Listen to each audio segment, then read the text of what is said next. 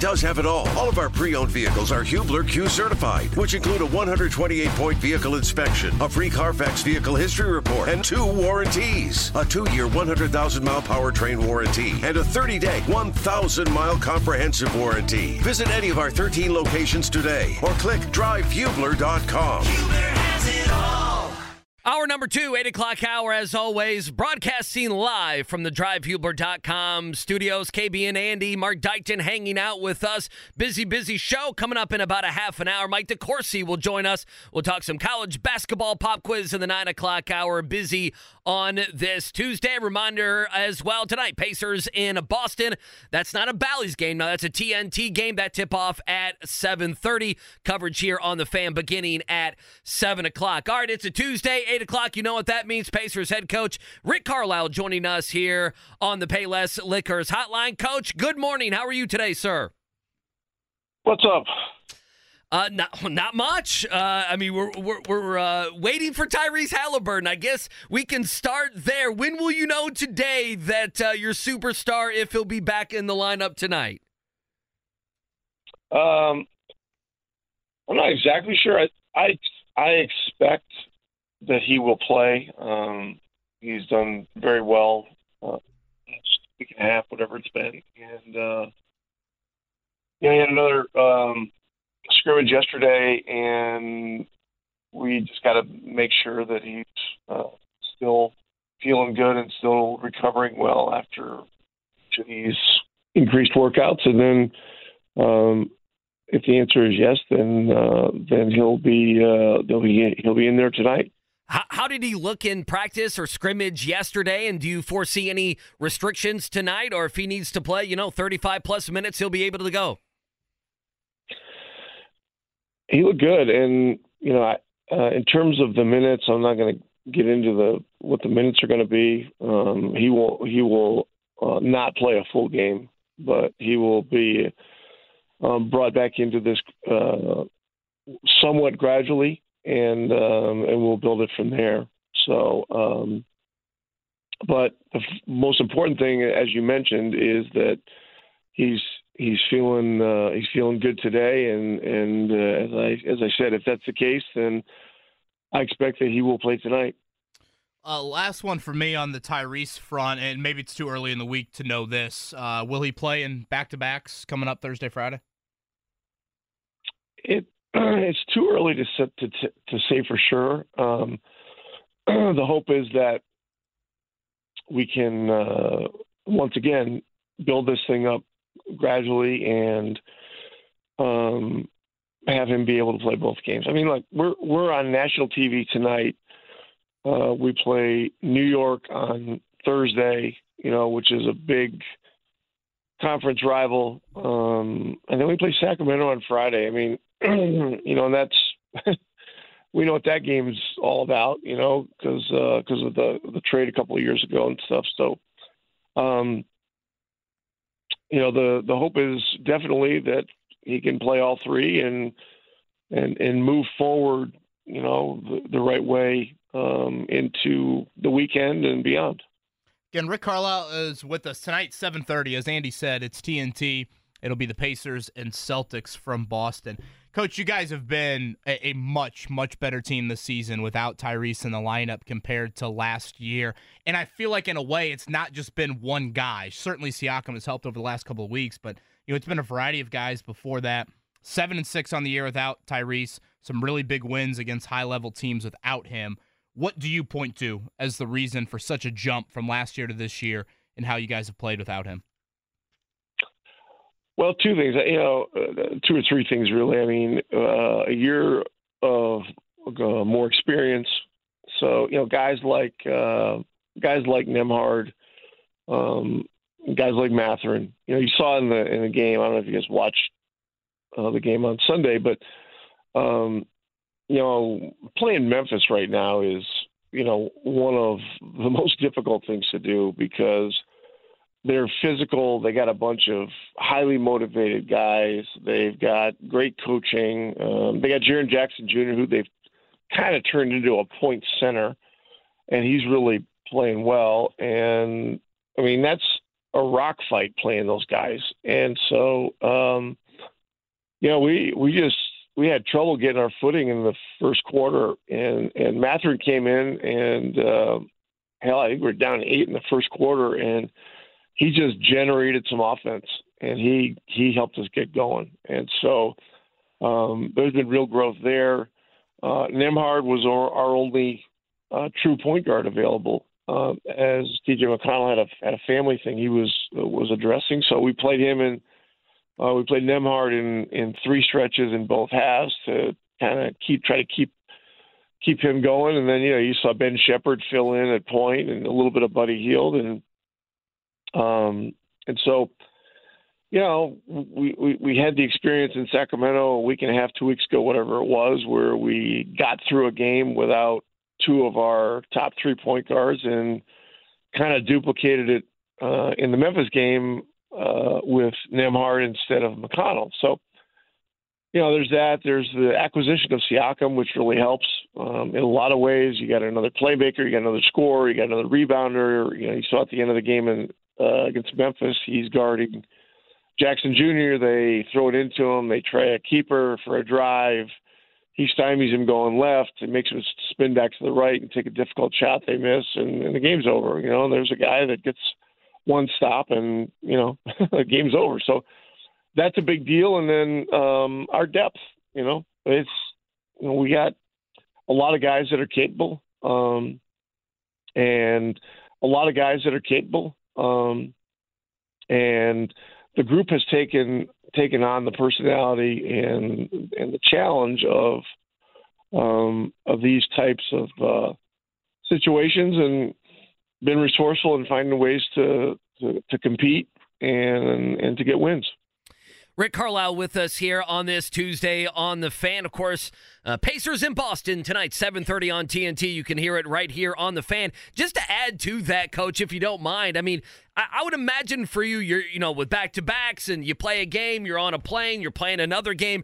It's hard to find satisfaction at times. And the way I said it yesterday for you guys was the win on Thursday, I don't know if it's magical, but just what an amazing win on Friday night against Phoenix. And then all the injuries really gutting it out in a physical. I know you talked about how physical that Memphis game was. Those 3 wins, and those 3 wins at home, but also without Haliburton, to me, boy, I thought they were satisfying. And when we look back this season, if whatever seed you guys are in the playoffs, however this thing plays out, you can look back at that weekend and say, boy, that was a nice weekend for the Indiana Pacers. Did you find any satisfaction in what you guys did against Philly, Phoenix, and then gutting one out Sunday against Memphis? Yeah, those are all really tough games. And so, Philadelphia, Miles Turner played great in that game. He took on the challenge with Joel Embiid, and Joel still had 30 points, but he was coming off a game where he scored 70. Miles made it tough on him. The guy's making fadeaway contested 17-foot shots, to get 30, and if that's the case, and you're not letting other 3-point shooters get going, that's a good thing. And so anyway, we win that game. The back-to-back is, it's difficult. So like tonight, we played Boston. They played a very tough game last night at home against New Orleans, and they won. And so, we got to do our best to take advantage of that. We got to go in there and we got to, play our game, try to play our game better than they play their game. And so, but the point is, we played Phoenix, they're rested, and Booker comes out as 29 in the first quarter, and Durant's flicking in shots, and Beal's running around. And so we gotta find a way to hang with them. We're down 17 at one point in that game. Hang with them, fight back, get our crowd into it. Hopefully, give ourselves a chance. That's exactly what we did, and fourth quarter was wild and crazy, but I think we held them to 17 or 19 points, and that was a great win. But look, Memphis is a tough game too. But the way you're describing this, you can't exhale. Right. Our goal is not is not to just win some games in January. I mean, we're on a bigger, a bigger picture challenge here, which is to become a championship contending team. And so there are just certain things that are non-negotiables, like our attention to details competitively.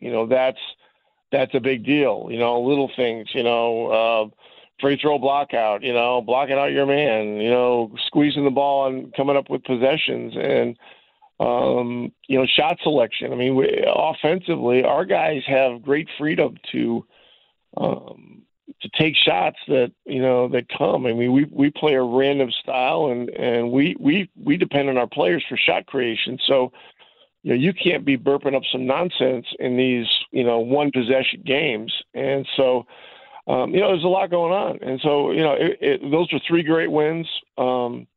But we got 9 games until the All-Star break, and we got to keep our head down and keep our eye on the ball, and try to grind as many out as we can here, and then at the All-Star break, we can forget about things for a few days. Well, yeah, you want to watch effort, just watch that tip-in by Obi Toppin there on the final play of the Phoenix game to see the difference in that one. He is Rick Carlisle. He's with us here live from Boston. Pacers and Celtics coming up tonight at 7:30. Coach, this is for my own curiosity, and maybe you don't want to share, but I am curious. We did see you get ejected from the game last week, and I'm wondering to myself, does Rick Carlisle just go back there and, does he have a Bally Sports subscription? What do you do after an ejection? How do you consume the rest of the game? Yeah, I was seeing things that were really bothering me, and so it was time to get the out of there.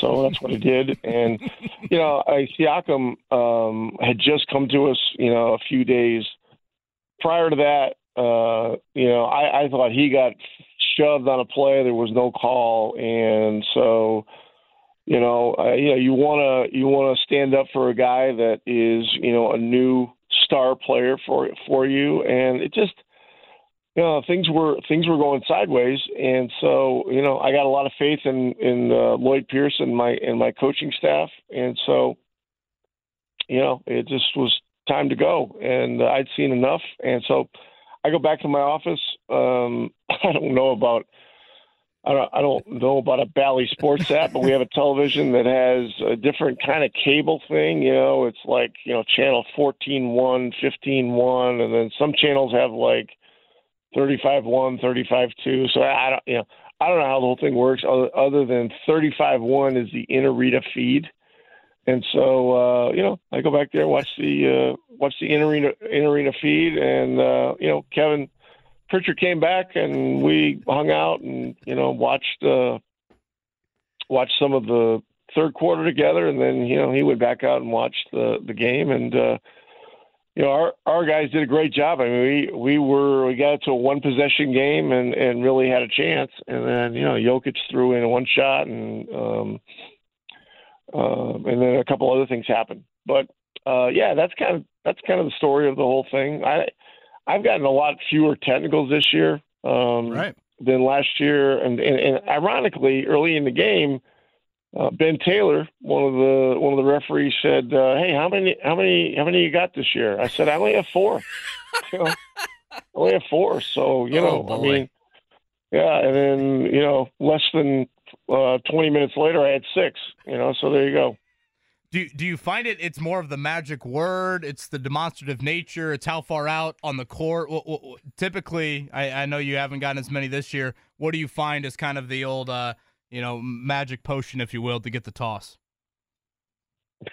Well, there's a litany of things you can do. But if you come out on the court, which I did, and say what the hell or whatever, and then you stay out there, you're going to get the second one, so that's kind of what happened on that one.